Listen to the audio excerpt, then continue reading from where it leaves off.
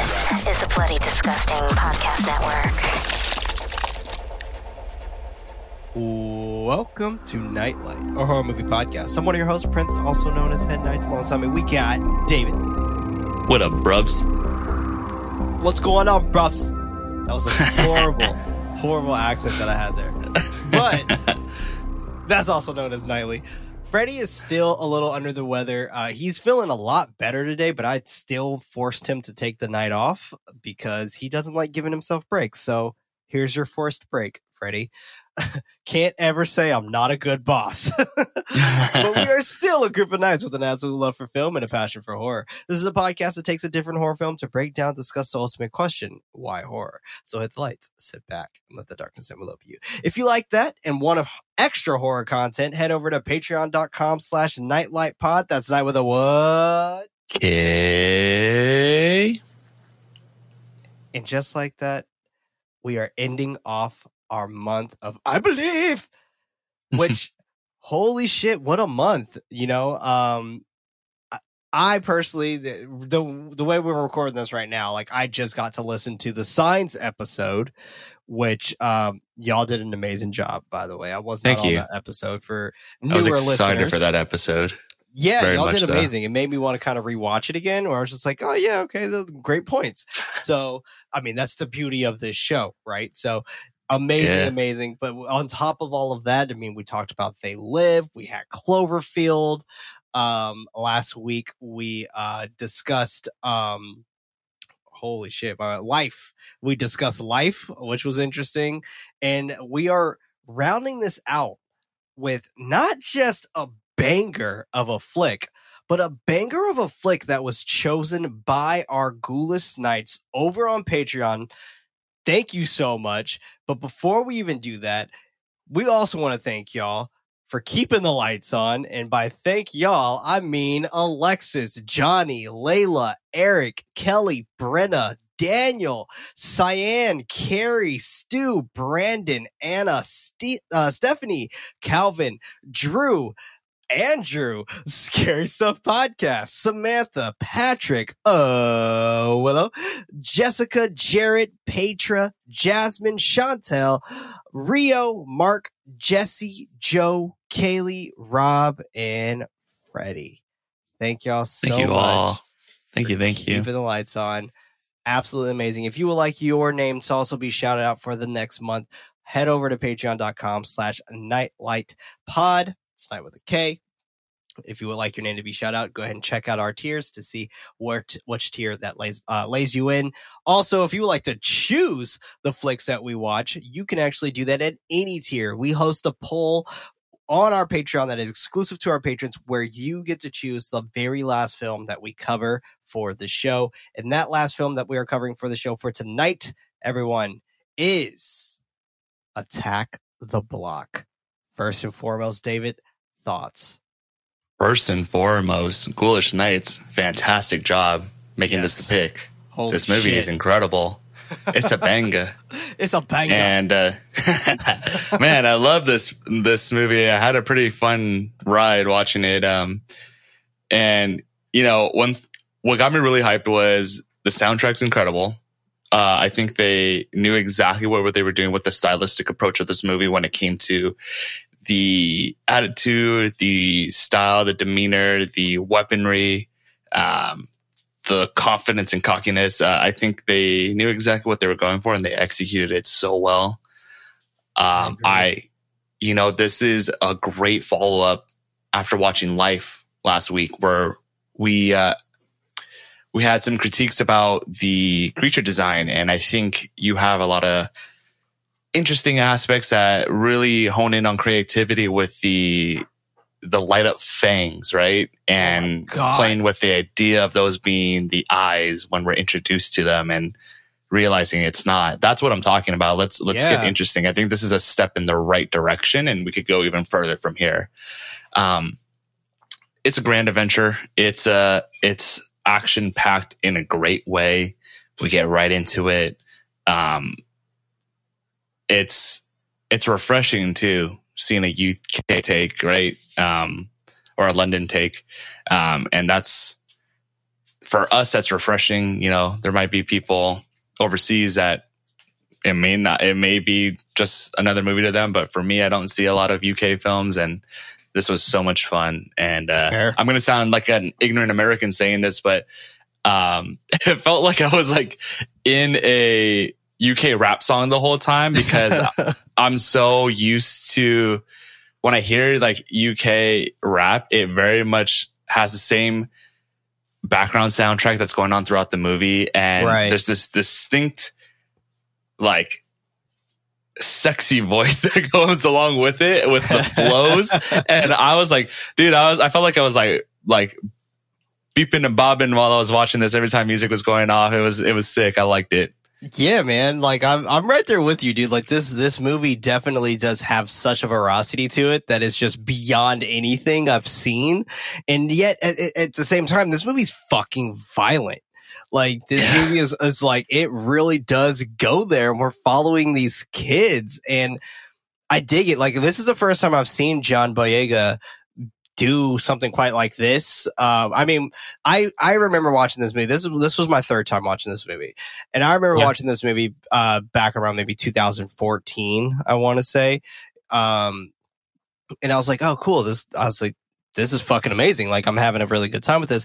Then I saw him in Star Wars, John Boyega. Yeah. I'm like, yo, that's the dude from Attack the Block. Like, this is going to be fucking crazy. Like, this is going to be great. Like, this is going to be awesome. So, like, for me, that, like, was a huge surprise. And even seeing this movie, and like you said, the creature design, phenomenal. The fact that the creatures were blacker than black, like, to the point where they were pretty much like a void, and they had their hands like disappear and shit. That was really clever and really fucking cool. And the glowing mouth is genius. Like, it's such a very simple design, yet it really works. Yeah, I think it was great. Yeah, and we'll talk about this a lot more, because the fact that that green mouth also kind of felt like a lifeline for them as well. Like, when they died, like, the green would disappear, and I thought that was really fucking cool. But I mean, we'll definitely jump into it a lot more, because this movie fucks. Like, this movie's amazing, dude. This movie is so fucking good. And the way I had this poll set up, now I kind of want to share how I have the poll kind of set up for everyone. Because the way that this poll was set up, we have 4 flicks that we can choose from. Out of the 4 flicks that we had Attack the Block. Hold on, it's loading right now, y'all. My bad. Hold on. But it was Attack the Block. Under the Skin, which was fucking close, dude. Under the Skin had a nice chunk of people who really wanted that. Sputnik, and The Vast of Night. Those were the flicks that we had up available. But 44% voted for Attack the Block, and 38% had Under the Skin. So, I mean, both of them would have been bangers. They're both drastically different movies, but I just thought that was incredible. Another thing I forgot to also mention is that they actually get our monthly catalog of what films we're going to be covering as well. So our patrons do get a monthly catalog as well. So if that's something you want to be you're interested in as well, to see what we're going to be covering for the whole month, then by all means, go ahead and sign up for that, because it shows literally every film we'll be discussing. So check it out in the show notes if you're interested. Indubitably. But let's jump into this shit, man, because I am very excited to talk about this movie.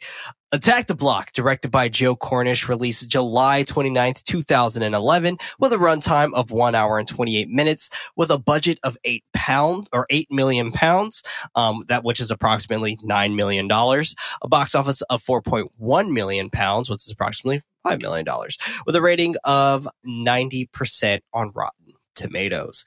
We open to a starry night sky. A meteor comes flying across the night sky as fireworks sound off the sky over the Oval Station, which these fireworks, mind you, I don't know how long this night was. This seemed like a really long night. That's another thing I guess is not entirely clear, but this whole movie takes the span of a night. It starts at night. It's the same night, and a lot of shit happens in this one night. So, like, I guess take Friday, the movie Friday, add aliens, and then you got Attack the Block. You know that, yeah. That's a good analogy right there.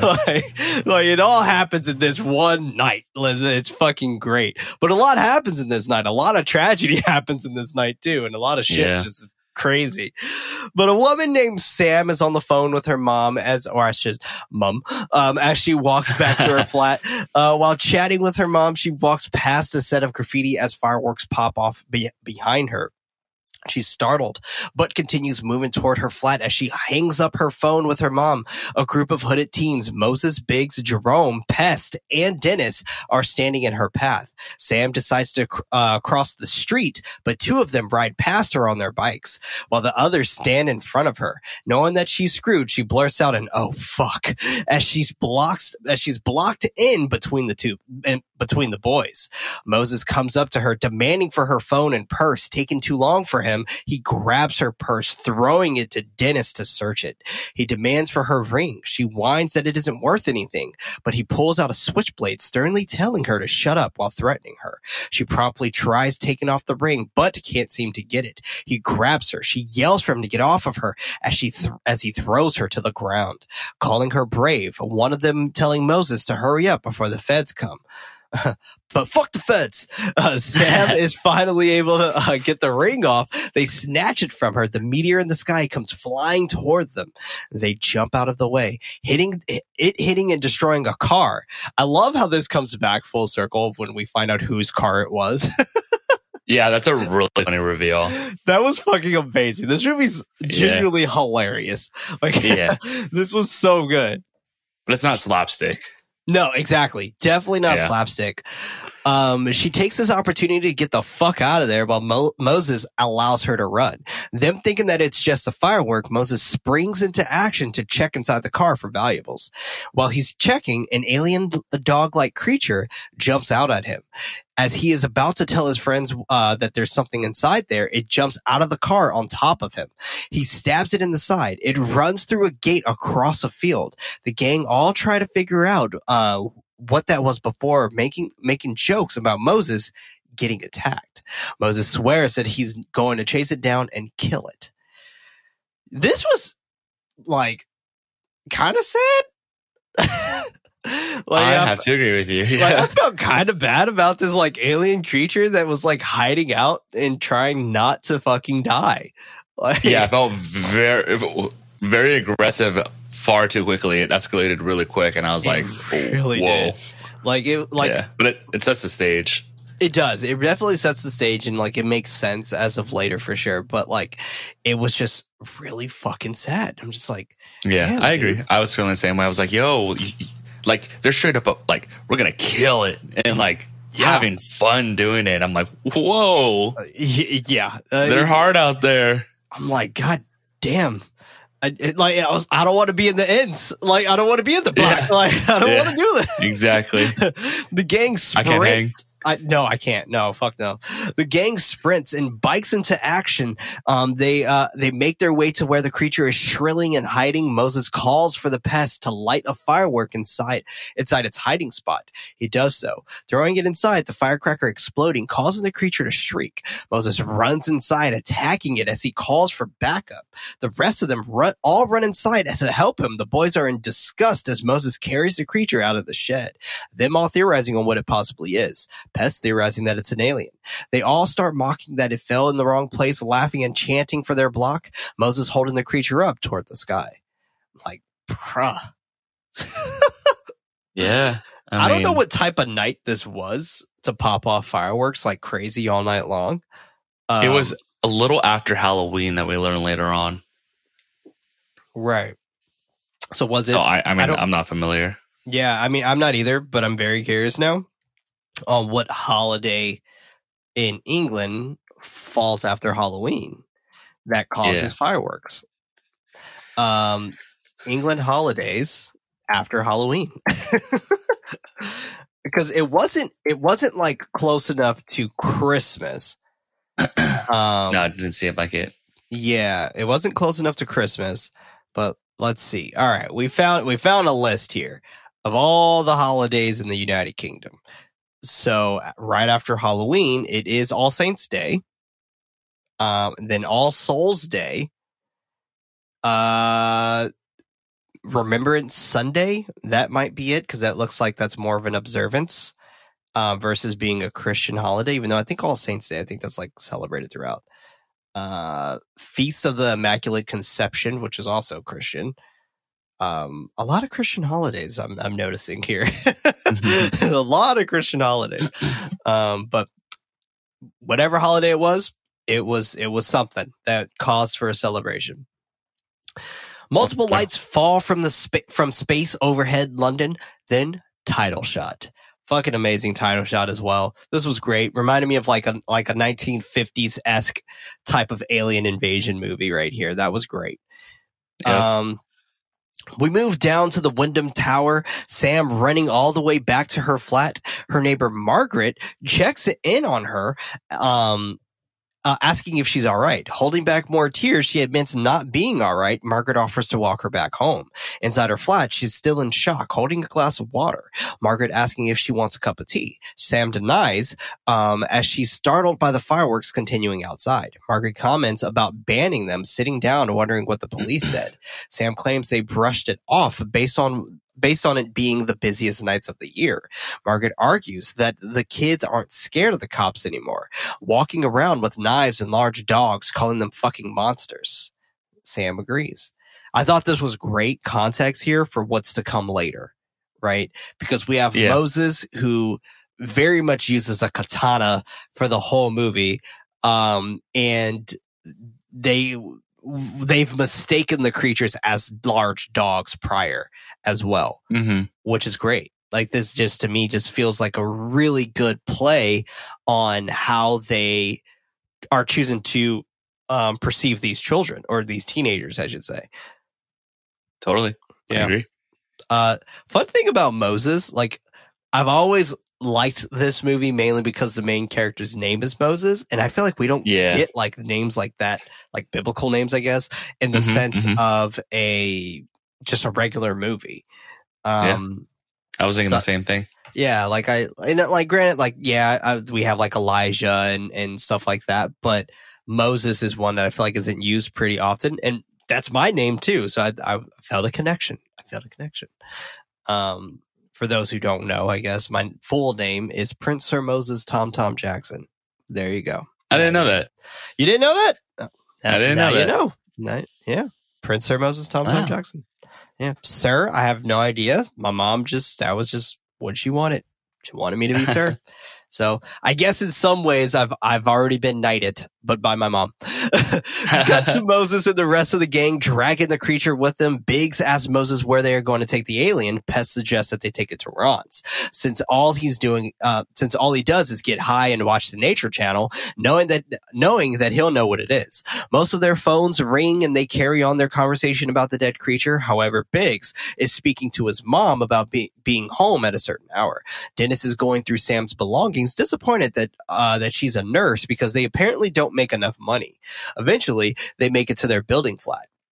4 girls, Tia, Dimples, Dion, and Gloria, are standing outside asking Moses about his face. Pest shows them the alien, swearing that they battled it. The girls all back away in disgust, not believing it to be real.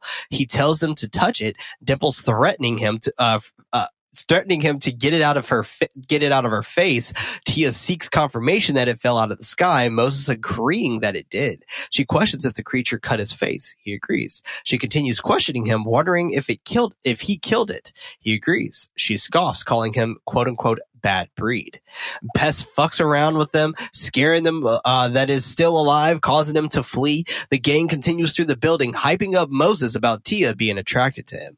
Biggs tries gathering their attention so they can watch him make a particular jump to the other side of the stairs. Jerome pulls him down as he swears that he could make it. 2 younger kids, Probs and Mayhem, are throwing stuff inside of a burning trash can. The 2 boys wondering about the alien as they are all in disgust, but more intrigued by it. I fucking loves these kids, dude. Yeah. Prob and Mayhem. Yeah. What a bunch of little shits. And I love them, dude. Yeah, same here. Oh my God. It's funny because, you know, typically characters like that, it's really easy to make them annoying, but they're very likable. Mm-hmm. You know what? I want to actually bring this up. In the last episode, the previous episode, you mentioned that you hate how they force 9-year-olds in film to act like they're 4. They totally do not do that here. Like, these are kids who are 9. Felt like genuine kids. Yeah. Right. And they just felt like regular ass kids doing some badass shit that they shouldn't be doing.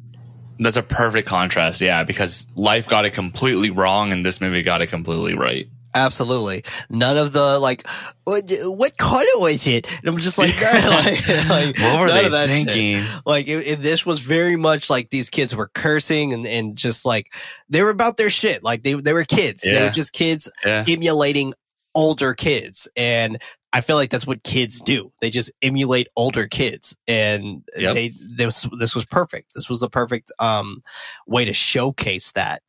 And have that on screen and have that play the way it's playing. Also, everybody, just a quick note. This is mainly for David. Please tell me to slow down if I am talking too fast. I am drinking a Coca-Cola Zero, and I actually never drink caffeine. So that sounds amazing.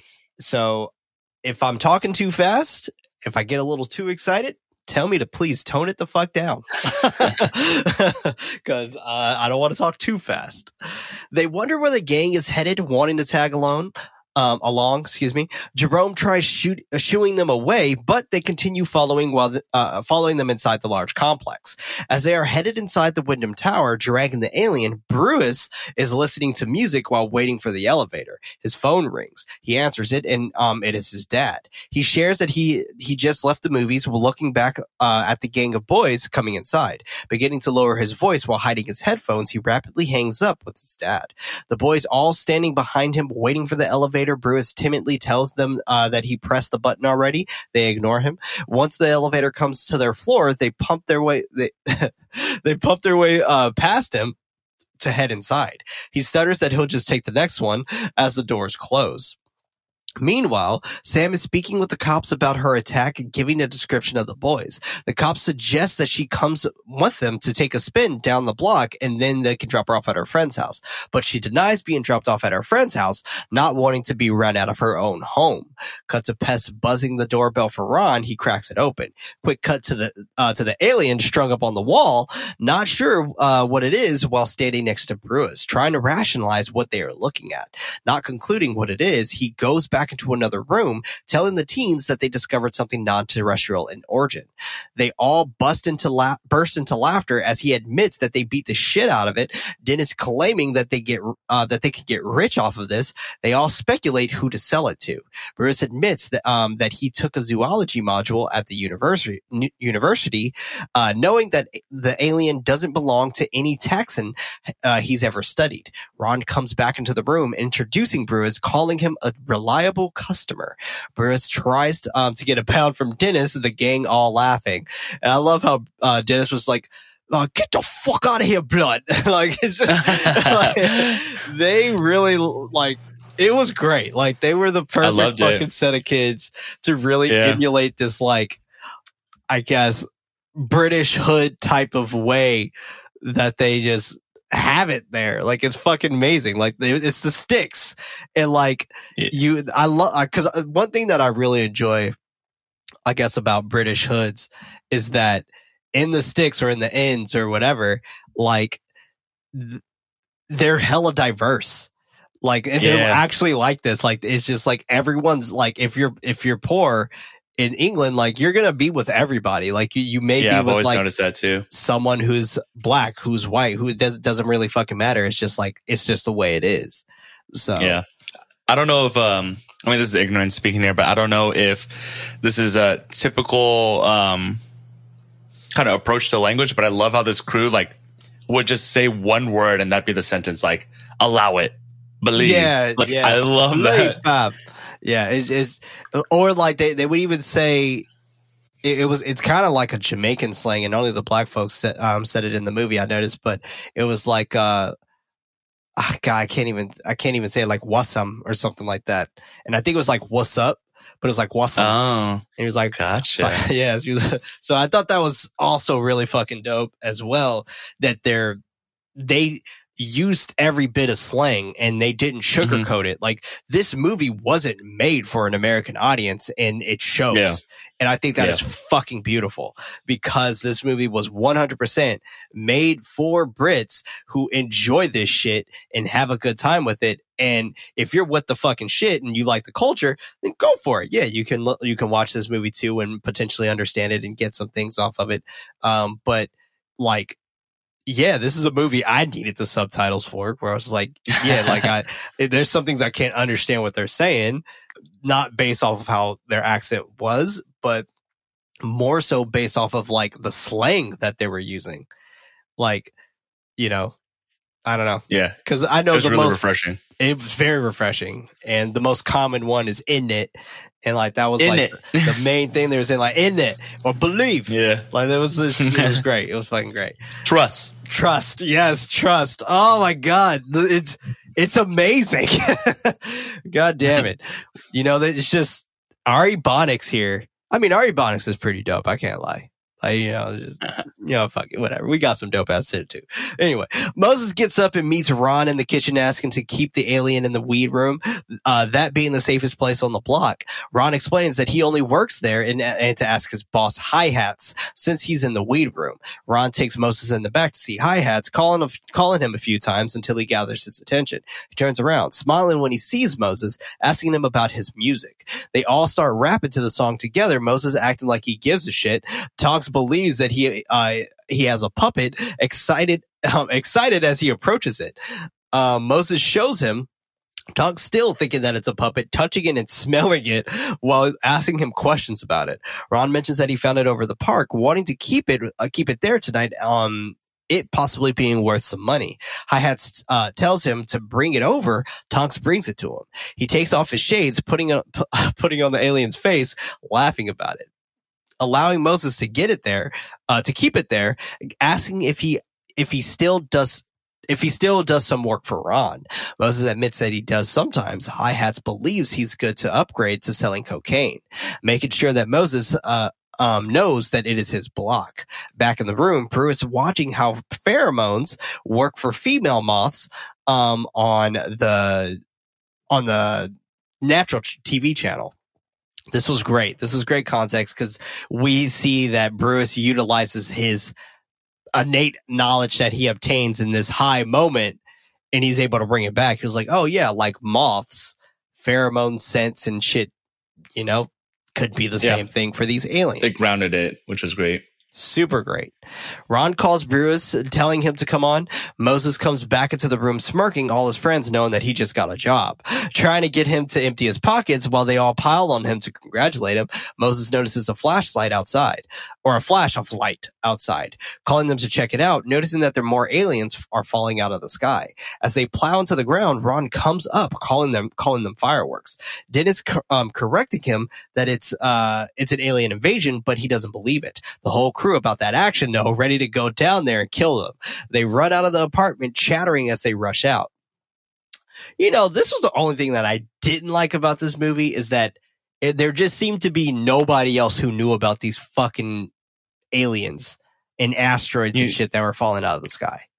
That's a really good point. That was why the movie takes place during the fireworks holiday, because a lot of people just assume it's just part of the fireworks. Right. Yeah, but at the same time, really, it's like, I don't know. Maybe the fact that 2 cops got slaughtered eventually, right? Yeah, and they thought Moses did it. So it's just like, I was just very curious behind all of that. The fact that like nobody knew about these fucking creatures. But whatever. The gang runs down the stairs, Jerome shoving his sister Roxanne and her friend Bubbles out of the way. He runs into his room, removing a large knife out of his hiding spot.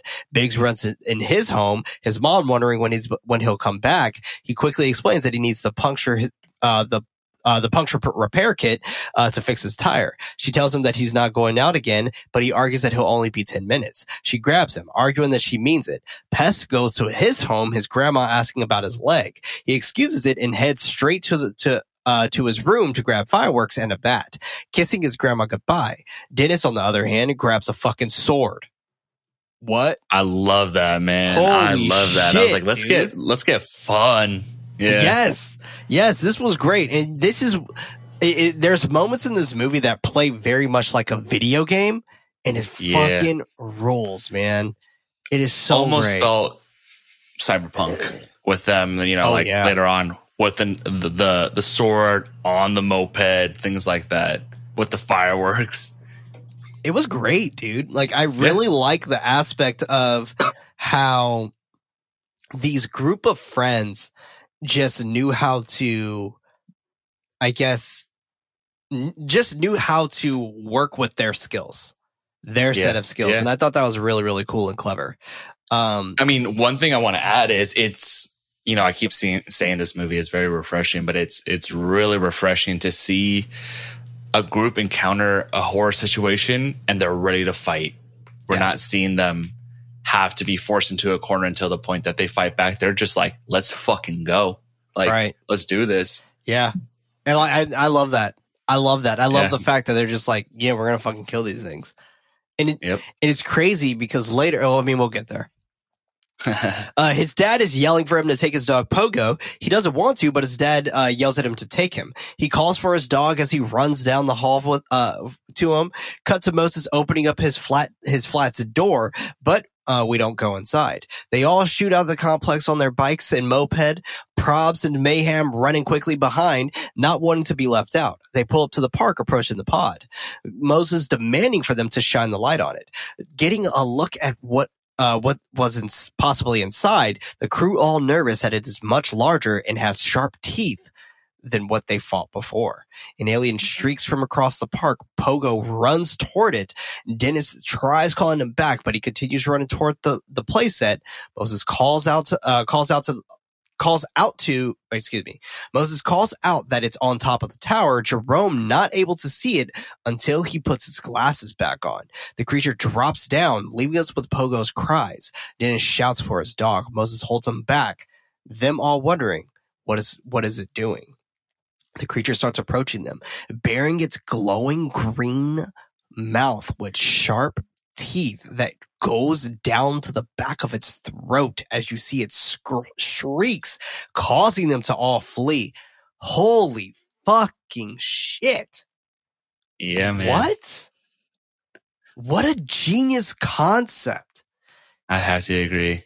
Like, granted, the CG does kind of play out a little bit in times here, but it still, in my opinion, works extremely well. Yeah. I think it's, there was never a moment where I was watching this and I thought this film looked 11 years old. I'll say that. Sure. Yeah. Man, what a great way to put that. Mm-hmm. The gang's running, immediately telling Probs and Mayhem to run. They don't run until they see the alien for themselves. Moses gets Biggs on the back of his bike. The police right behind them. Excuse me. Blaring their siren, they all throw on their masks as they ride faster and faster. Moses and Biggs shoot down a street, Biggs jumping off the back of his bike, causing him to fall. He tries to run, but they catch and handcuff him. The other boys on the bridge above, the other boys on the bridge above pass yelling, "Hey, yo, fuck the 5-0!" But they all pull him down to be quiet. They peek overhead, searching him, finding drugs, the blade, and Sam's phone. He doesn't say anything or struggle with them as he spots the creature approaching them. They read him his rights, asking him if he understands. He quickly claims that he does, telling them to just put him inside the van. The police opens the back door, asking Sam if she's positive that's him. She is, giving the location of the rest of them on the walkway above. Dennis spots the creature moving behind the cars, and Biggs sees another jumping off the top of the roof. The police moves Sam into the front seat, while one cop calls in on his radio, and the other is putting Moses in the back. Sam notices the creature moving behind the car. The cops both get attacked by the aliens, ripping them to absolute fucking shreds. She quickly locks the door. Moving in the back, Moses staring at her behind the glass. The creature jumps on top of the van. The crew wanting to save Moses except for Jerome's smartass. I mean, I'm kind of with Jerome. I'm not gonna lie. It's that concept where it's just like, you're fucked. Like, Like, oh my That's God. it. But Pest brings out some firecrackers to scare them. Now, let's talk about this for a second. This is our first scene of just pure brutality of what to expect this film is how this film is going to be. Because in some ways, even though, yeah, we see them attack this thing or whatever, and it's inside of a shed or whatever, it still felt slightly lighthearted. And I don't know if it was because they're teenagers and there may be a group of friends or a pack of friends that have kind of this very mischievous type of concept to them that still feels slightly innocent, to the point where we just see these cops get shredded and blood splatters on the window. Yeah, I think it really comes down to this group's confidence and lack of fear, right? Because they don't present themselves in a situation of being fearful of the situation and actually ready to combat it. As an audience, I don't think we worry about them, and so we see it as lighthearted fun as far as watching this movie, and they invoke a confidence in the viewer, thinking like they're going to handle this shit. They could do it, you know? Yeah, they could kill these things. Yeah. So, man, yeah, that's a great way to put it. Moses and Sam continue to be trapped in the van while the others try lighting the fireworks. They light and toss them underneath the van, and Moses kicking to get them to open the door. The fireworks sound off, scaring the aliens. Dennis takes this opportunity to run down there and try to save Moses. I love how he says, "Cover me." It's like, "Cover me." And like, I'm just thinking to myself, like, with what? Like, like they don't have guns. Like, what are they going to cover you with? And the fireworks. Yeah, I guess so. More of it. Dennis hops on the moped, going into battle on the slow ass moped with a sword. This was the slowest moped in history. He makes it to the van, opening the door where Sam is. The alien pops up behind him. He kicks it out of the door, slamming it shut, opening up the area where Moses is. He moves to the other end, Sam locking herself behind the cell door. The cops left the keys in the van, where they decide to then take it. Running into an alien, it falling off, allowing them to run over it. Dennis calls Biggs to meet them at the underground garages. Cut to Bruce walking down the street, finding his car all smashed up for the alien that dropped on it earlier. Oh, man. Poor Bruce, man. Yeah, poor guy. Like, he really couldn't catch a break in this fucking movie. And granted, he survived, but like, he just really couldn't catch a break. Getting hit in the face on accident. Yeah. What a funny moment, though, to find out that was his car right from the start. It was great. It was great. And I really like how it all just kind of pieced itself together for us. That was just fucking phenomenal. He is about to call Ron, hearing sirens, and hops over a fence, allowing them to pass. He explains to Ron that someone bombed his dad's car and there are cops everywhere wanting to come back to his place. Ron agrees, telling him that he has his binoculars, asking for his location. And another reason why I say poor Bruce is the fact that he tried leaving this fucking neighborhood multiple times. And it was just forced to come back each time. Yep. Bruce shares Bruce shares his location, asking him what he sees. He doesn't see any cops, telling him to come back up. Dennis and Moses rush into the garage, colliding head first with Tonks and Hi-Hats. Hi-Hats starts panicking or backing up in a panic. Moses also freaking out in the van while Sam bangs on the door to let her out. Tonks reveals that it's kids in there wanting to know what to do. Hi-Hats commands him to get the gun. Dennis, and I love this. He's just like, what do you say? Get the tool? I think that's what he calls it. He's like, I'll get the tool, fam. And I'm just like, yeah, dude, get the fucking tool. Let's go. Let's see what happens. Dennis opens the door for Sam, apologizing to Sam about the driving, joking that he's getting lessons this Christmas. She asks what those things are. He believes it to be aliens. Moses suggests that she leaves, Dennis chiming in that she should leave before the situation gets worse. She gets up, moving out of the van. Also felt bad for her too a bit, where I was just like, yeah, she also could catch a break.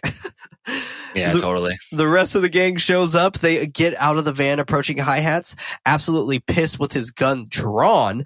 Moses is about to explain, but Pest takes over that there's creatures chasing them, quickly explaining the situation, wanting them to believe them. Hi-Hats doesn't believe it, Tonks knowing that the cops are going to be all over it, since Moses is still cuffed. He points the gun at Moses, wondering if he's trying to get over.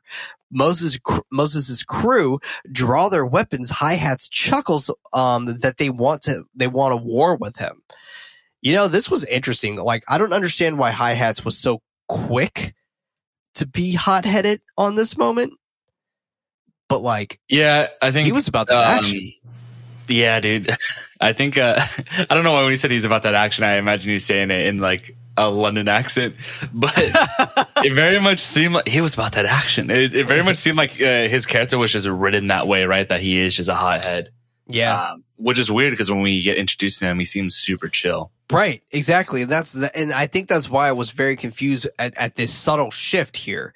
Like, I get it. Maybe you're pissed off about your car, right? But he doesn't say that. He thinks that like this is a setup where he's trying to have cops come to him. And I'm just like, how the fuck is this a setup? Like this sounds far beyond a setup. It's hard to believe, right? Like aliens. Like if someone came up to you, you know, I mean, maybe you would believe it. I mean, I would. I was like, yo, man, I saw this UFO, motherfucker. Where, dude? Take me. I want to see it. I was getting started to like make my case if you were in a situation, and then immediately I was like, nah, you would believe it. I would fucking believe it, dude. I'm telling you, man. I would fucking believe it. You're right. You're right, dude. You're right. I'm telling you, man. I'll believe this shit for sure. I'm like, aliens? Oh, shit. All right, man. Forget everything I just said. Like, Pest explains again. Like, okay. Here's what I would have done, though. I would have said, as Moses, I would have been like, yo, no, I got busted. And then mention the whole thing of like these fucking cops got killed, and this is where I'm at. We jacked their car, and then this is where I'm at. Like, this is it.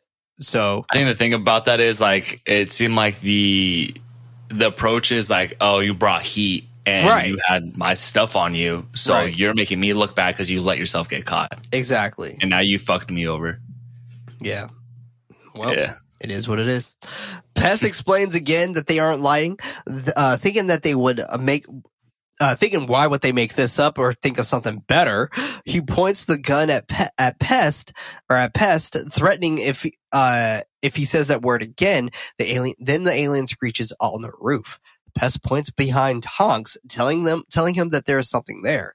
Hi-Hats turns around, the alien dropping from the ceiling. He demands Tonks to see what that is, pointing the gun in his face when he doesn't want to. Tonks cautiously moves to the back of the car, it hiding in the darkness. As he's about to mention that there's nothing there, it grabs him, pinning him to the garage door and taking a bite from his throat. Hi-Hats starts blasting at the creature as the rest of the boys run to the other direction. Moses asking Dennis if he has the key to his locker. While they are running, Hi-Hats continues shooting at the creature while stepping to it, killing it, yelling at Moses that he's going to get him killed. More shrieks from behind him. He makes a run for it back to his car. You know, another thing about this movie feels so grand, yet this movie is very contained. Yeah, like it has a really good balance. It really does. Like in the parking lot that they're in is their building's parking lot. Mm-hmm. They're just underground in the garage. Yeah, I had many moments where it felt like they were running across the city. All over the city. Yeah. Yeah, but it's easy to kind of check yourself and realize like, no, they're just on the block. Right. They're just on the block. They're just like moving around constantly throughout the block. Yep. And I think that's dope as shit. Cause like, yeah, I feel great. like us as kids, like we were like this. Like it feels like it's at such a large scale, even though you're just in your neighborhood. Like that's all that matters. That's your entire world. Exactly. And I think believable. That is so genius because us as kids, us think in our neighborhood, like we think like this is our world. Like some of us didn't really even leave our neighborhood, right? Like we would leave to go to the grocery store and come right back. But like Exactly. that was mainly it. And we still even had like our corner stores and shit. Like I remember going to like my corner store in my hood, you know, and like picking up like Oreo packets and shit. Yeah, I feel you. Yeah.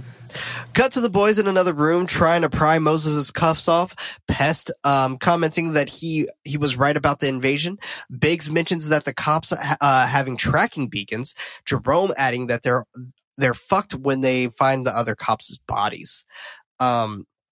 Jerome felt oddly misplaced with this whole group for me. Yeah, you think so? Yeah, he just kind of felt like that preppy kid who didn't have another set of friends. You know? I can see that. Like he had his glasses, he wore a polo as well. So I was just like, he just felt like that preppier kid who was just because I think in that neighborhood.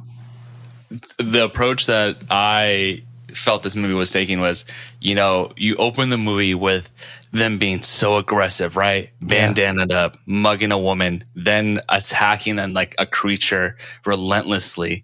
And it really tries to set the stage of like, these motherfuckers are violent, right? They're crazy. Yeah. And then it starts bringing you back. It's like, no, these are just kids. And like this kid just wears glasses and a polo, and it really tries to take your first impression and make you realize like these are just kids, man. And I think moments like this where he just all of a sudden puts his glasses on really reflects that. Right. That these are just children. Yeah. Pest thinking that they are going to be too busy if this invasion is happening all over the city. Moses' cuffs are finally off. He instructs him that they need to get off the streets and back to the block. Dennis agrees, question him how they are supposed to do that though. They agree they grab some other motorbikes and start heading back to the block. One of the creatures jumps down and starts chasing them. Jerome and Biggs still on the bike. They try running up some set of stairs, Jerome becoming too frightened and falling back down the stairs. Biggs continues running, becoming pinned by two of the creatures. He jumps down to another set of stairs. The creature's following him. Dennis tries riding the moped down some stairs, but falls at the bottom. The creature right behind him, he quickly gets up and continues running. Pest almost gets decapitated while riding his bike, but is crouched right on time. Biggs continues using his parkour skills, jumping inside of a trash can, while Pest jumps off some stairs, falling down right in front of the creature. He picks up this was crazy to me. He picks up his bike, trying to hit it. Like he swings his bike at him. Like, where did this strength come from? Like, damn. It's gnarly. Yeah. Man, Moses makes it to the flat, opening the door for Dennis to ride inside the building. He pounds on the elevator, yelling for them to take the stairs. Jerome bikes into the building, Moses asking about Biggs and Pest. They wait with the door open, Pest running inside and coming to the door. It breaks through the bottom glass, biting his leg. He hits it with his bat until it lets go. They all drag him away from the door as he screams in pain. Moses waits for a moment. The creature breaking through the door. Sam is in the same building, running over to her flat, starting to panic when she hears the boys approaching her. She tries quickly opening her door. Moses notices her and pushes his way inside. She runs into another room while the boys set up in their living room. They all ask about Biggs, Jerome getting ready to text him. Sam notices that her landline isn't there. She grabs a guitar to use as a weapon, demanding them to get out of her flat. They all look back at her, not taking her serious. She demands again. Moses telling her to calm down, this not being about her anymore. She threatens that she will scream if they come anywhere near her. Jerome explaining that there's other things to be scared of rather than them. Dennis remembers that she's a nurse. Pest wanting her to help him. She wonders why they would think she would help them after what they put her through. They argue that they aren't. Or excuse me. Yeah, she mentioned something about their dogs, but I didn't write it down. They argue that they aren't dogs, but they are aliens. She argues that they aren't fucking aliens. Them commenting about her swearing too much. They're like, God, you sweat too much. She's like, yeah, potty mouth. That's so funny. That was great. That was amazing. I mean, she was with the shit. Like, she was definitely trying to sound more intimidating than what she actually was. She's from the block. I mean, yeah, true. I love that later though, when we get Moses, who's just like, yo, we wouldn't have attacked you if we would have known you was one of us, kind of thing. Yeah. And I like that. I like that a lot. Even though she's like, oh, well, if I'm not, like, you would have attacked me. I mean, yeah, true that. But also, why we attacked you. Yeah, but also it's like, you know, it's a realization. This is probably not the first time they made that mistake. Oh, for sure. Yeah. I mean, in reality, if Bruce would have been a little bit sooner, he probably would have been the one they would have mugged. Because Bruce isn't from there, right? Like he was just there to pick up some weed. Exactly. So Jerome explains that they are out there now, them being on the same side now. She tries running for the phone. Moses grabs it first, telling her no feds. He explains that this is the block and they take care of things their own way. She comments that he's joking, mentioning that she was going to call for help because Moses and Pest needs to go to the hospital, explaining that their wounds can get infected and it could kill them. Pest screams out, "Oh, fuck!" Dennis commenting that he's bleeding to death, wanting her to help him. Moses reassures her that they aren't going to do anything, wanting her to fix him. Cut to Ron and Bruce sitting on the couch, stoned out of their minds, exhaling at the same time. Bruce wonders if the kids are right and that this is an invasion causing the police to be out, not wanting to be busted again.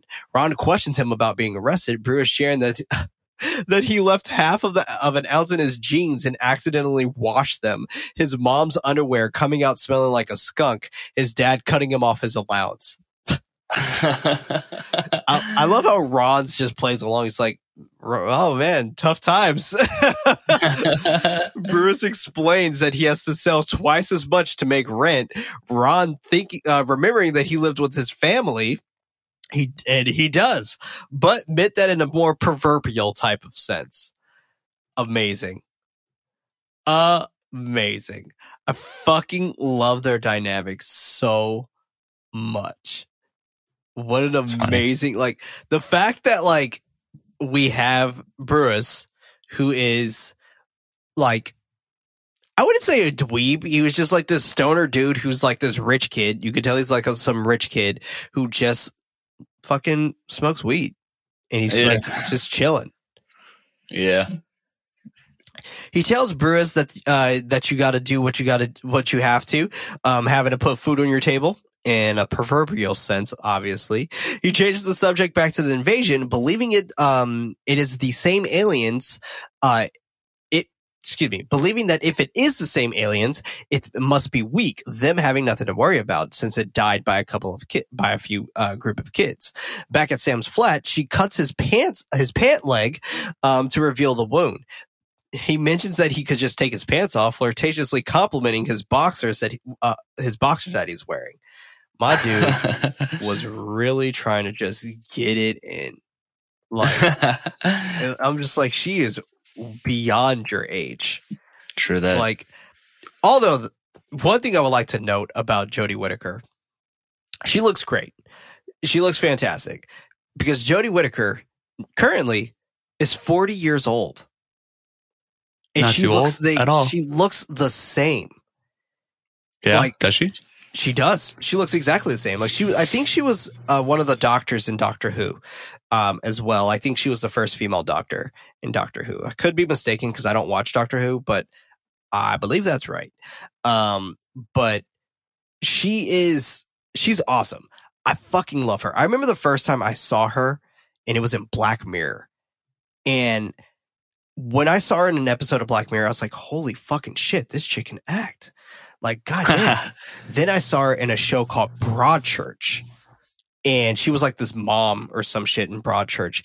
And dude, like, fuck. Like, when I saw her in Broadchurch, I was like, oh my God, like this, she evokes so much emotion. And then I saw her in Attack the Block. And I was like, holy fuck. I can watch her do anything. I think she is like one of the most superb actors of this generation. Like, I'm not even fucking kidding. Like, she is so fucking good and has so much range. She could play any role she wants to. She was a cheating wife in Black Mirror. And I guess she was also a cheating wife in Broadchurch. Or no, her husband. Her husband committed adultery in Broadchurch. But besides the point, I'm going too much on a tangent and like just fanning way too hard right now. But good recognition. Jodie Whittaker, she's fucking dope. She's fucking amazing. And I don't think she's done anything necessarily for the States. So I think everything she's done, everything I've seen her in, she's always had her British accent, I guess. But yeah. Anyway, back to our regular schedule program. Enough of us being Jodie Whittaker stance right now.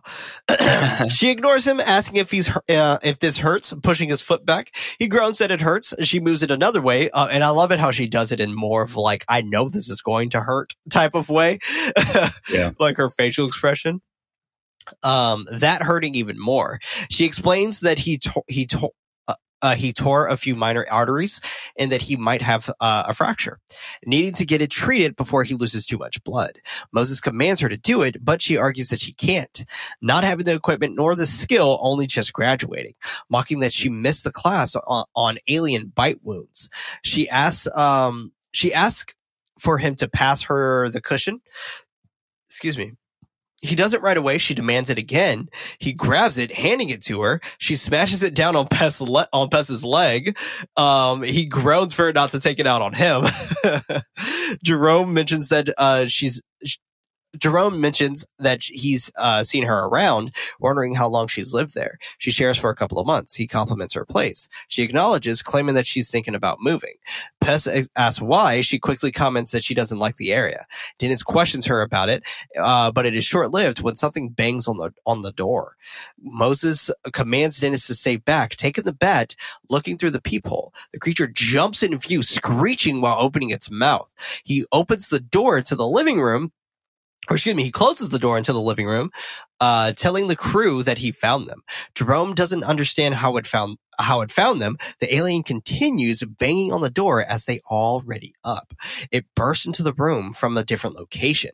Moses grabs the bat or drops the bat and grabs the katana, striking it down with one swift motion, connecting with the nape of its neck. His friends all impressed, while Sam is shocked as they gather all around the corpse of the alien. Pess confirming that it isn't a dog toward her. The boys all comment about how black it is. Dennis bending down to touch it, his hand practically disappearing in its fur. Wow. This is fucking... I love that not only do we have like the katana and there like aesthetically, but we see it used, and I feel like a lot of movies may fall in the trap of like having there for an aesthetic approach, right. But to actually use it and use it successfully, it's very satisfying. Extremely. That one swift blow was just fucking perfect. Jerome asks about where Sam ran off to. Sam is walking rapidly down the hall, stopping when the lights cut off, and an alien continues shrieking and hissing down the hall. The gang all stand down the hall. She comes back to them, wanting to go wherever she goes. Dennis doesn't want her to come with them, while Pess wants her to come since she's a nurse. Jerome recoups the logic, not wanting to stand around anymore with these aliens continuing to shriek in the background. She introduces herself. Jerome and Pess follow suit, while Dennis is still not happy about this. Jerome introduces Dennis, and she already knows who Moses is. He tells her that she's going to need a weapon while they start walking out of the door. She grabs a knife and follows them. Cut to a guy named Patrick looking at a crime scene while a cop tells them to move along. He does. Meeting up with Hi-Hats, handing him a gun. Patrick and Beats are wondering what's going on. Hi-Hats just mentioning that something fucked up is happening around there. Patrick thinking that they should chill out since all the cops are out, but Hi-Hats takes offense. He demands him to get into his car. They all just watch him until he demands it again. Inside the car, Hi-Hat's sharing what happened to him, almost colliding with another car while doing so. I love this whole fucking moment because he's still blasting his song too. And it's not even his car. No, yeah, it totally was in that too, man. I love that, how consistent it was. This is It's a great. catchy song too. It is. Patrick wonders if it was a dog, but Hi-Hats doesn't care, knowing that it died easily when he shot it. His next target, Moses, and his gang, turning up his music and repeating the lyrics. Snitches free dead. Patrick and Beach throw on their seatbelts as they continue moving through the streets. Back with Moses and the gang walking up the stairs of the complex. Pest mentions that mentions to Sam that she can get 4 years for carrying an offensive weapon. She responds that this situation is a bit different, but Pest doesn't believe that. She asks where they are going. Jerome replies that they are going to Tia's flat. She doesn't understand why they would be safer there. He bluntly says, quote unquote, security gate. Okay. Guess she's the only one with the security gate on her door. So, I mean, that makes sense, right? Like, I mean, that definitely makes a lot of sense. I mean, same thing with my house, right? Like, I have shutters that I can close and from a remote or whatever. And a lot of people say, oh yeah, if it was a zombie apocalypse, I want to be at your place. But it's interesting because of the fact that, yes, this gate, but y'all just see this thing just burst through a wall. Like, do you really think a gate's just going to be like, all right, can't bust through this? Yeah. It busted through a fucking wall. I'm sure that's not going to hold it. Moses, knowing she would be asking that question if she's seen those girls fight, Dennis' phone buzzes, it being Biggs. They all celebrate that he's alive. Still inside the trash can, Biggs shouts that he's called them 50 times. Upset that they didn't answer sooner. Dennis asks where he is, Biggs revealing that he's still in the same bin. The alien bangs on it. He asks for them to come rescue him. Dennis explains that it isn't that simple. The aliens being all over the block, instructing him to call everyone and spread the word, telling them to stay inside. The alien bangs on the can again, that being enough for Biggs. Cut to Dimple's phone ringing from Biggs. She answers it as he frantically tells her to listen. He quickly tells her that they need backup, but she can't understand him, wanting him to calm down and speak slower. He yells that he can't, this being serious, explaining that Moses and Dennis are headed to Tia's, wanting her to call everyone. She's had enough handing the phone over to Tia, but she also doesn't want to hear about it. Dimples is over the conversation, hanging the phone up. Cut to our little homies, Probs and Mayhem, rolling and running down the hall. The crew shocked that they survived as they walk in from the other end. And I love how they're just like, oh shit, y'all made it. It's like hella nonchalant. like that's, I guess that's another complaint that I have with this flick, is that they are quite nonchalant with the deaths that happen in this movie. And I'm just like, yeah, that's a good point. Like, are y'all really that surrounded by that much death? Or like you're just like hella just carefree about it? Yeah, I doubt it. I doubt that they are surrounded by death. I think it's the ignorance of being young kids, right? They're all kids, and I think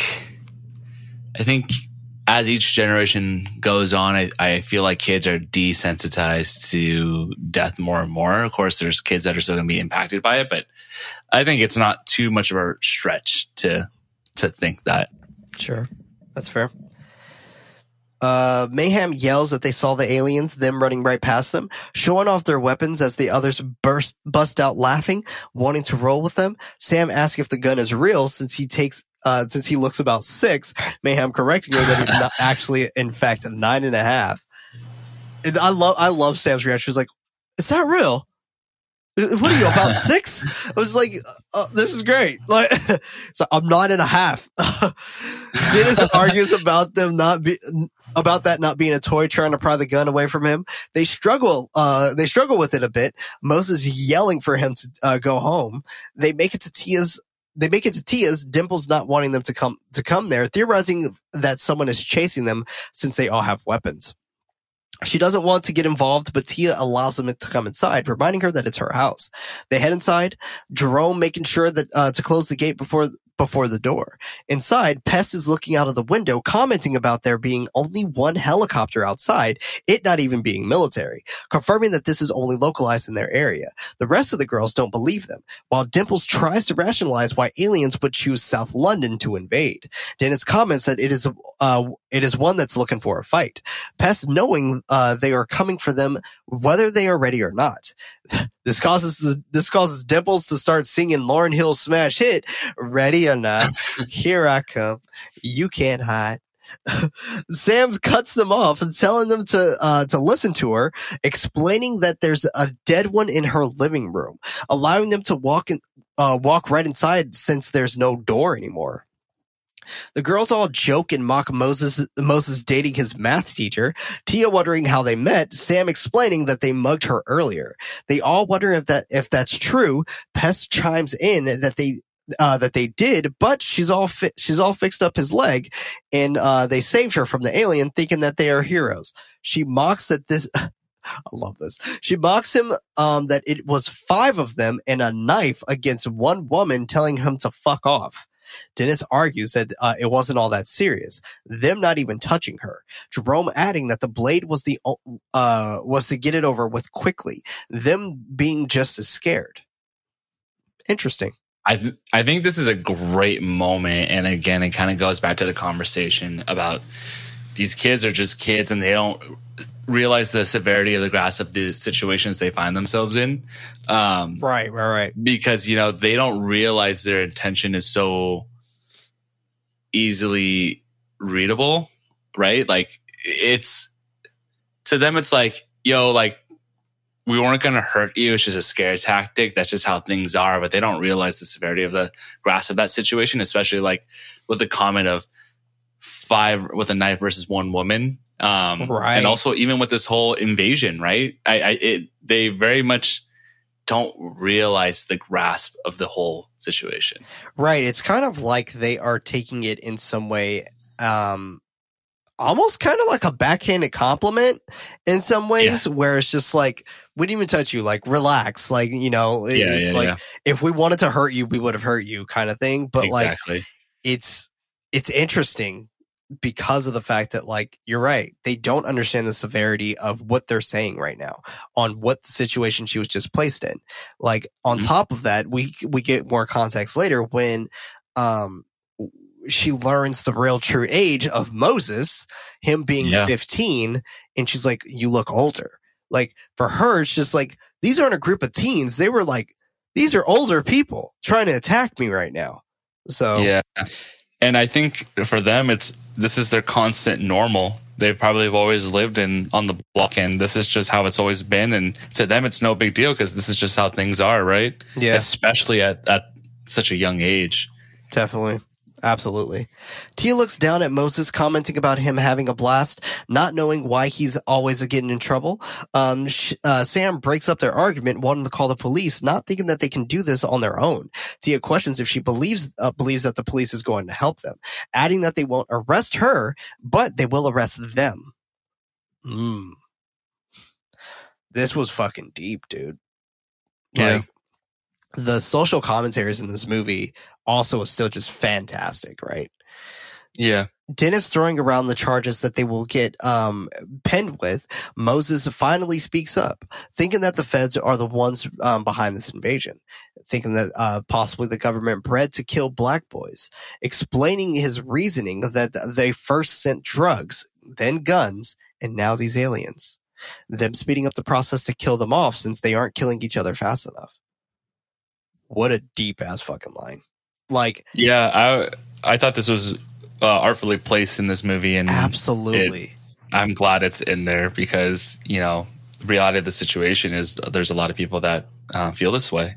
Absolutely, absolutely, and it's shocking, right? Like, it's really shocking that this is how this moment comes about in this conversation, where it's just like they don't really have time to rest, but they think they're safe right now, but they don't really have a true time to rest. And I found that to be just absolutely perfectly placed. The girls all bust out into laughter as Tia reminds him not to smoke in her house. Reminds Pest not to smoke in her house and to do it by the window. He blames it on his pain relief and to Asinur Sam. She moves the curtain. Her face drops to absolute fear, asking the crew what that is standing outside the window. They all jump up in terror as two aliens peer in with their glowing green mouths. The girls run out. Dennis throws on his biking helmet, pointing the gun at them. Moses not thinking that he could take two on, but he tries shooting at them anyway, revealing that the gun is in fact a toy gun. The creatures jump through the window, biting at his helmet as he screams for Moses' help. It continues biting down on his helmet until he's silenced, and his helmet flies off with blood splattered on top of it. That moment when you see the helmet fly across the living room, man, I just like these kids, I think I was finally brought into the reality of the situation, because like I had mentioned at the beginning of the episode, these kids are really, yeah, exactly. They were so confident, and I guess cocky is a better word to describe it, that you really felt like nothing could happen to them. And then something did. Yeah. It's fucking crazy. And it's crazy that this isn't the last, right? Like, exactly. It's nuts. The girls call out to Moses that it's coming for him. Tia sticks up for him, breaking a lamp and shocking the creature. It chases her and Dimples into a room while they beat the shit out of it. Moses is ready to work on the one that took out Dennis, raising his sword just so it could get stuck in the wall. It is about to go for Moses, but Sam stabs it through the chin, the blade going all the way through its head. Dimples also getting the final blow of the creature with an ice skate. It's fucking great. It's fucking great. This shit though is also really sad, because it is. The last words is "Help me, Moses." Oh fuck, bro. Mm-hmm. And it's crazy because Moses freezes up in this moment, and when he freezes up, it makes me think about like how loyal everyone is to Moses. Yeah. It's a very impactful scene. Absolutely, man. Absolutely. Cut to Probs and Mayhem being approached by Hi-Hats, calling their weapons nice and asking who they're fighting. Mayhem says aliens. Hi-Hats wonders if he's seen Moses. Probs asks who wants to know, while nervously staring at the gun pointed at his face. Hi-Hats lies that he called them for backup and to help them fight the aliens off while imitating gunshots. Asking where he is again, they point up at Tia's blown out window. Back inside Tia's room as they all surround Dennis's dead body. And I like how only just a couple of people are crying right now. Like this is what I'm talking about, where I'm just like, they just seem so numb to death. Maybe they are. Tia reminding him about the little alien that they killed before was a mistake. Dimples adding that they weren't going for them, they were going for Moses. Adding that everywhere he goes, bad things happen. Tia wanting them to stay away from them. The shrill for more aliens catch their attention. Moses looks out of the window with a tear rolling down his face. Everyone starts running out of the flat. Moses telling Sam that she should leave because he doesn't want anyone else to die. Pest and Jerome aren't willing to leave his side, wanting to avenge Dennis's death. Hi-Hats comes through the elevator, immediately firing at Sam. Immediately firing at them. Sam doesn't run right away, but the alien breaks through the gate, giving her the ability to run toward the gang. Hi-Hats, thinking that this is an easy kill, steps up to the creature only for it to chase him back into the elevator with the other two. Except it makes it inside, leaving us with gunshots, growls, and screams. Meanwhile, Biggs is still in the trash can calling for Dennis, leaving him a message that everyone has come to help, everyone has come to help, but the cops have it on lockdown. He concludes that he doesn't have any credits left, morbidly signing off with, quote unquote, "I'll see you on the other side." He peeks out of the bin, the creature jumping up and pushing it around. Cut to the girls making it out of the tower. We check on Bruce entering the tower, humming a tune, but stopping when he hears screaming and gunshots. He calls for the elevator, the door opening up to a massacre with hi-hats being the only one standing, bloodied. Holy fucking shit. This was great. Yeah, I think it's the pacing of intensity has a really good progression path, and it gradually is more satisfying as you keep going through the movie. Absolutely. And it also gradually gets more and more brutal. Yeah. But that's what I'm saying. Like, you build up to it. It's not super out of nowhere, right? Exactly. You're absolutely right about that. And I like that about this movie, that you really build up to it. Like, you can really tell where they were trying to position their budget as much as possible. Which I think is fantastic. He tells Bruce that he better get the next elevator while walking past him. Bruce, who is absolutely scared shitless at this point, calls for the next elevator. And I also want to point out the detail here that when Bruce was walking in, the lights were coming on step by step. As Hi-Hats leaves, the lights shut off step by step. Interesting. I didn't get that.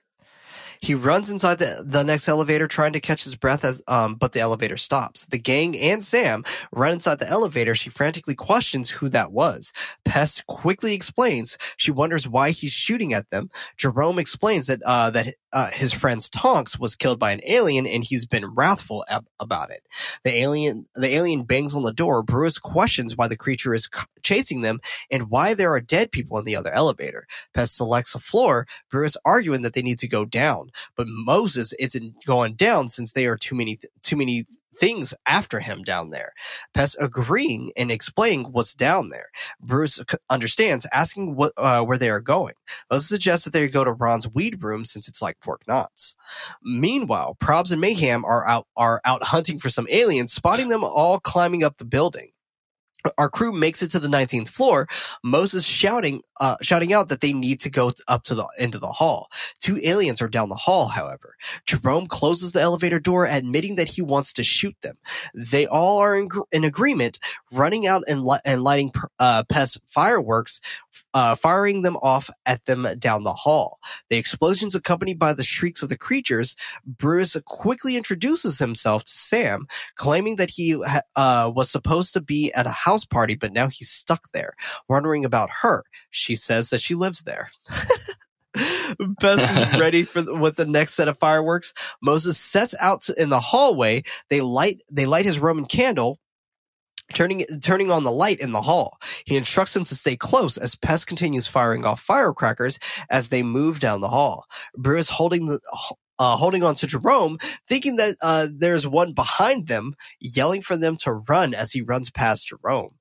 And this also doesn't make sense for Jerome's character, when Jerome was very much like, yo, let's leave. No, I'm not going to get Moses, all this and that, trying to stay safe as possible, while still quote unquote helping his friends.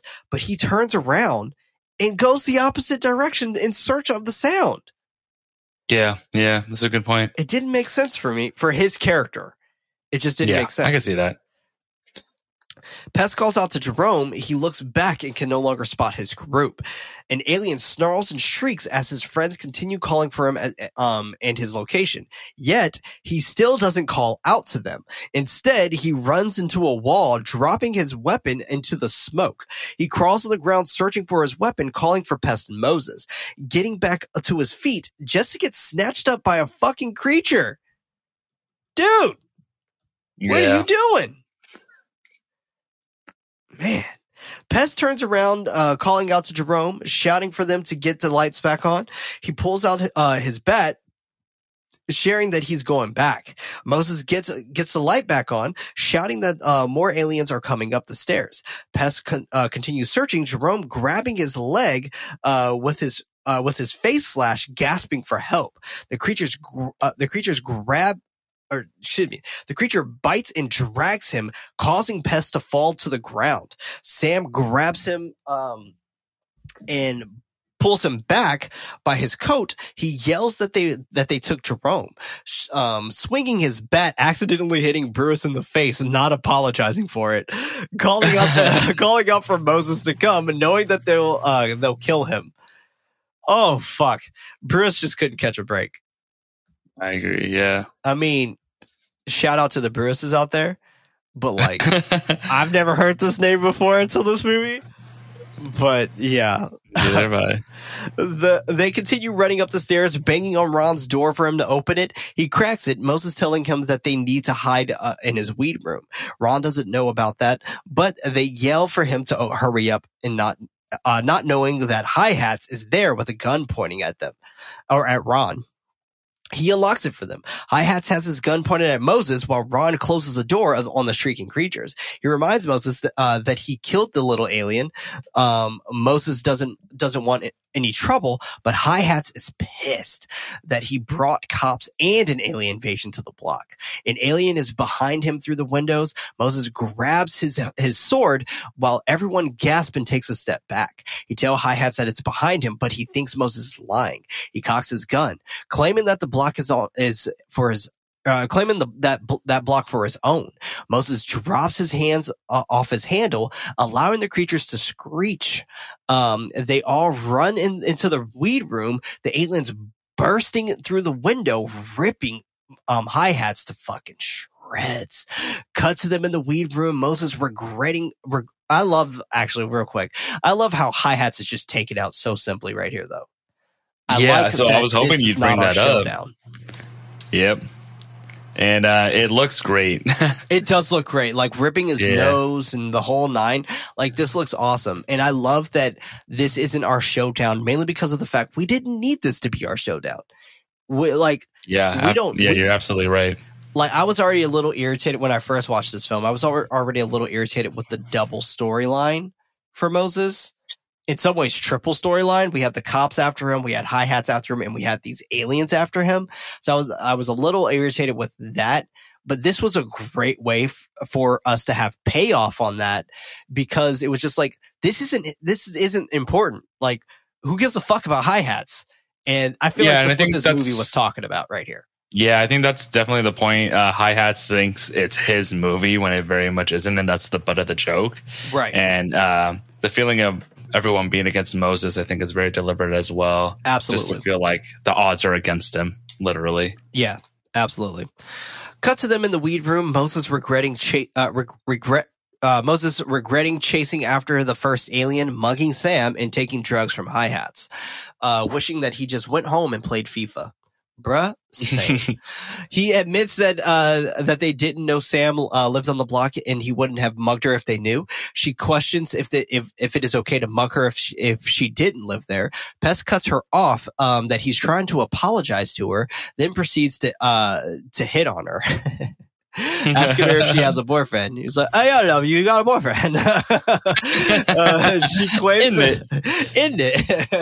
she claims that she does. He wonders where he is. She responds that he's in Ghana helping children. And I love, he was like, oh, you got a black boyfriend. Yeah. I love how Pest just acted like he was black. Like, that was so funny to me. Because everyone in the friend group was black. So he questions why he isn't helping children in Britain. Moses looks and inspects the creature that he killed, noticing the white marks from the UV light. It also being on his clothing and his hat. Bruce wondering if it's a pheromone. Wondering if the one that he killed is a female and the other is a male. I think that's what I was trying to say. Theorizing how they travel, the female leaving a pheromone trail and the males following it to breed. Comparing it to moths and bees. Concluding that he's covered in it, and if he were to take his clothes off, it won't attract him. Or won't be attracted to him. Pest questions if he fancies Moses, wanting him to get naked. He assures him that he doesn't, then hands him some papers that he was asking for to roll some weed up. Moses explains that everyone everyone who touched him have gotten killed, including the cops. Wondering if he could lead them somewhere he could blow them up since he killed the female. Wanting to finish what he started. Cut to Probs and Mayhem looking over the alien that's waiting for Biggs. Probs aims the super soaker at it. Mayhem questions what if it jumps out on them. He instructs Mayhem to throw a firecracker, but Mayhem wonders what happens if he misses. Probs answers that they'll run, but Mayhem questions what if it kills them. Prob argues that nobody's going to call him Mayhem if he keeps acting like this. He definitely. I fucking love this moment. It's great. And he definitely doesn't say this. Like, he definitely is just like, he calls him a pussy. But like, yeah, this is a fantastic moment. And I love their dynamic so much. I love how often they are in this movie as well. Yeah, me too.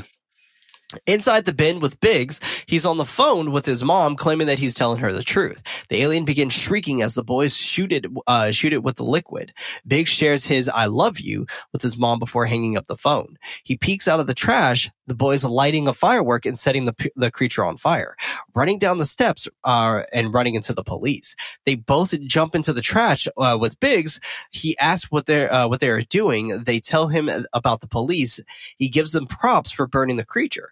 Back inside the weed room, Bruce is checking Sam in the UV light and making sure none of the pheromones are on her. He tells her that she's good. She is betting her life that they are right about this. Bruce admitting that he would go out there himself if he wasn't stoned. Pest agreeing the same. Okay, that's your reason. All right, cool.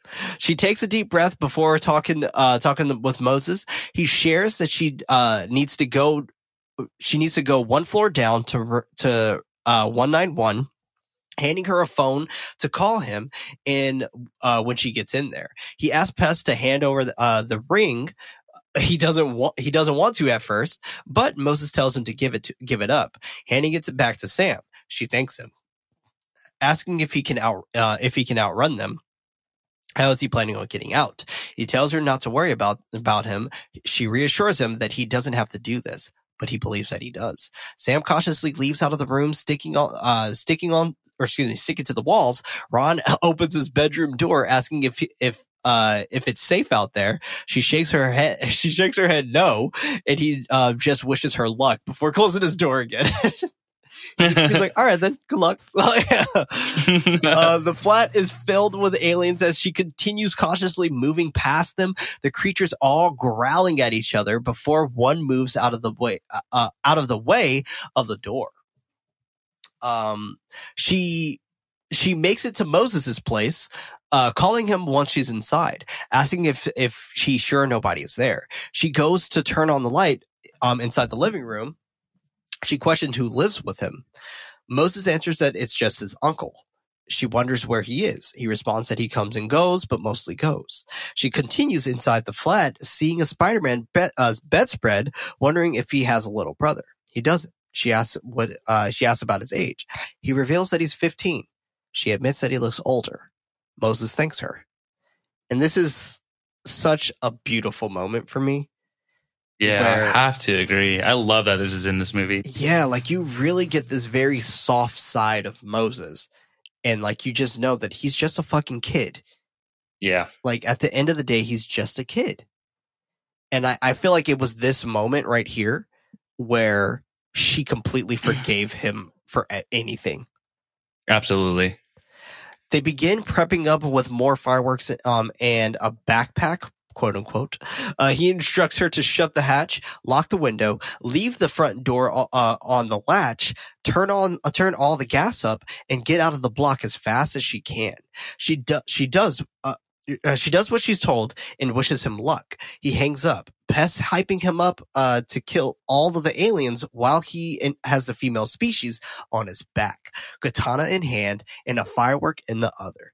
This is one of the best let's go moments ever. Yeah, and it's perfect for a climax moment too. Man, it felt great. Yes. Yes, it does. Like, this is fantastic. Like, the fucking alien on his back looks great. He has the katana and the slight zoom out. Oh my God, this looks awesome. they knew exactly what they were doing, and when they were shooting this, they were like, yeah, this is just as sick as we thought it would be. Exactly. And they were right. They were fucking right. They light 2 fireworks into the room, Moses running out right behind them, jumping over the creatures as they chase after him. He moves down the hall in the most epic slow motion sequence in cinematic history. The creatures are close behind as he takes the alien off his back and throws it inside his flat. He goes to the window trying to light the firework as they are trapped in the kitchen, letting it go, blowing a piece of the building up, and him jumping out of the window just in fucking time. The crowd below all scream and flinch as they look up at the building. The girls spot Moses hanging on to a British flag, which was an amazing touch. He pulls himself back up with all his strength that he could muster, even with a missing shoe, climbing back inside someone's balcony. And then we cut directly to Ron, Pest, and Brewis walking down into the hall, stopping when they see something coming toward them through the smoke. Brewis thinking that it's more monsters, but it's not. It's the police demanding for them to get on the ground. And more police wait as the elevator stops on the garage level, demanding Moses to drop his weapon and put his hands on his head. And he does so as he stands right in front of the massacred bodies and the alien that happened earlier. I also have to add, I love the melancholy you can see in his expression. It very much, he knows he's in a situation that he can't escape, even though he did something so heroic. Exactly. They're evacuating everyone from the building at this point, but they have Pest, Ron, and Brewis in handcuffs. They bring out Moses, Pest yelling that he saved the planet, Tia calling out to him Tia calling out to him for him to call her so she can get him some help. Biggs comes out calling out to Moses, arguing that the cops always arrest the wrong people, calling him a hero. Another cop brings Sam over to the superintendent. She explains that they were attacked, pointing to the gang. The cop asking if she can confirm that it was them. She looks at Moses, claiming that she knows them. They're her neighbors, and they protected her tonight. Biggs gets the crowd to start cheering and shouting Moses' name. Pest sitting across from him in the police van, telling him if he can hear that. Knowing that it's for him, they share a smile, then credits. This movie fucking rules, dude. It's a banger. It's a banger. Dude. I love this moment. You know, normally I could find this moment to be a little cringe in some movies, and I just really love it here. I think it's great for him to get that validation, and not only for him, the audience to know that he gets that validation. It's just a really good note to end off on, and hopefully he gets released and, you know, not arrested after everyone saying that he was a hero and, you know, he saved the day. And that's why I love this moment right here, because of that. Because he technically isn't out of the woods yet. Like, exactly. He's like going to fucking jail right now. Like, I love that. I love that, like, he's still going to jail. I mean, it sucks that he's going to jail because he is a hero, right? But, like, at the same time, like, it's not an entirely happy ending. It's just like the hood has his back kind of thing. Exactly, and I think that's really fucking cool. Yeah. But I got some movie facts for us. Yep. Movie food.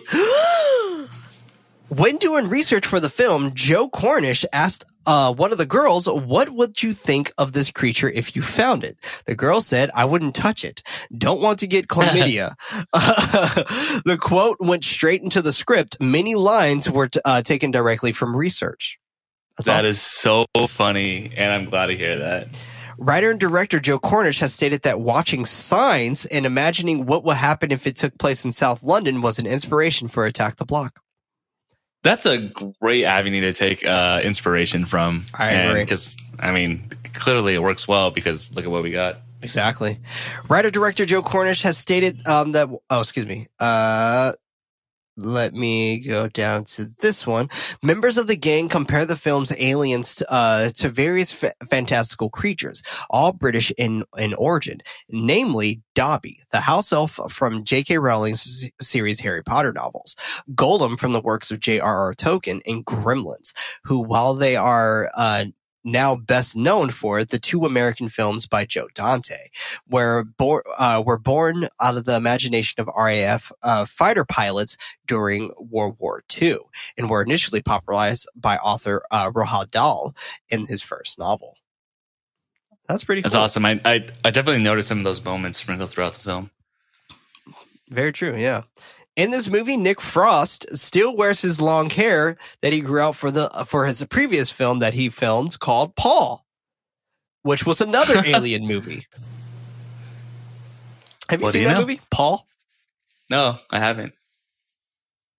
That movie is actually really funny. I think it's about this alien that crashes on Earth or whatever, and it's with Simon Pegg and Nick Frost, but Seth Rogen is the alien.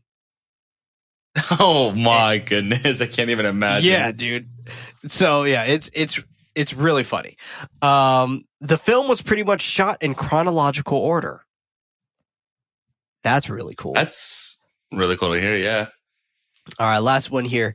Joe Cornish was very keen that only hi-hats used guns. He's the genuine villain, the only villain. He's the only guy who shoots anyone. If he puts guns in his hands of other characters, it would become a whole different film.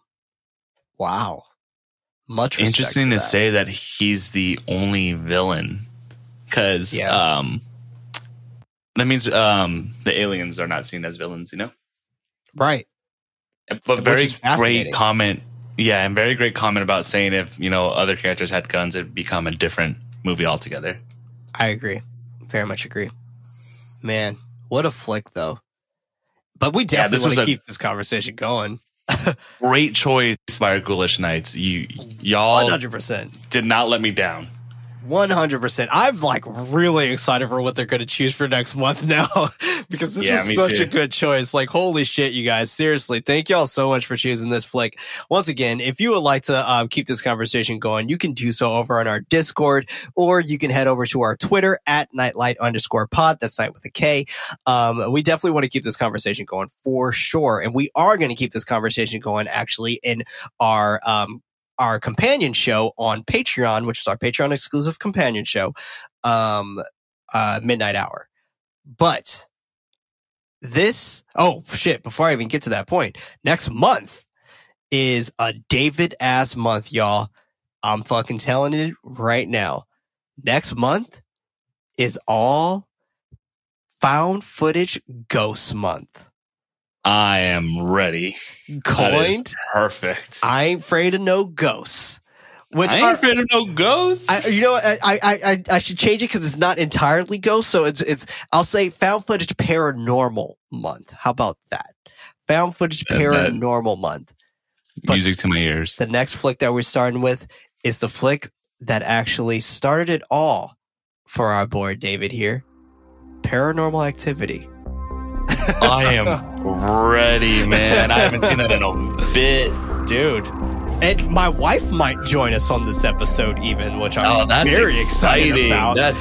I really hope that happens. I hope it happens as well. Hopefully we can get a sitter and all of this actually comes to fruition. So that would be great. But this was Nightlight, a horror movie podcast. I was one of your hosts, Prince, also known as Head Knights. Alongside me, we had David. Stay spoopy, everyone. Always and forever, also known as Nightly. With your help, we can reach more Ghoulish Knights with your recommendation to someone who would actually enjoy this show. If your podcast app allows you to rate our show, please consider giving us a 5-star rating, as it does help us out an absolute ton. For extra horror-related content, head over to patreon.com/nightlightpod. That's night with a what? K. And remember, everybody, don't forget your nightlight.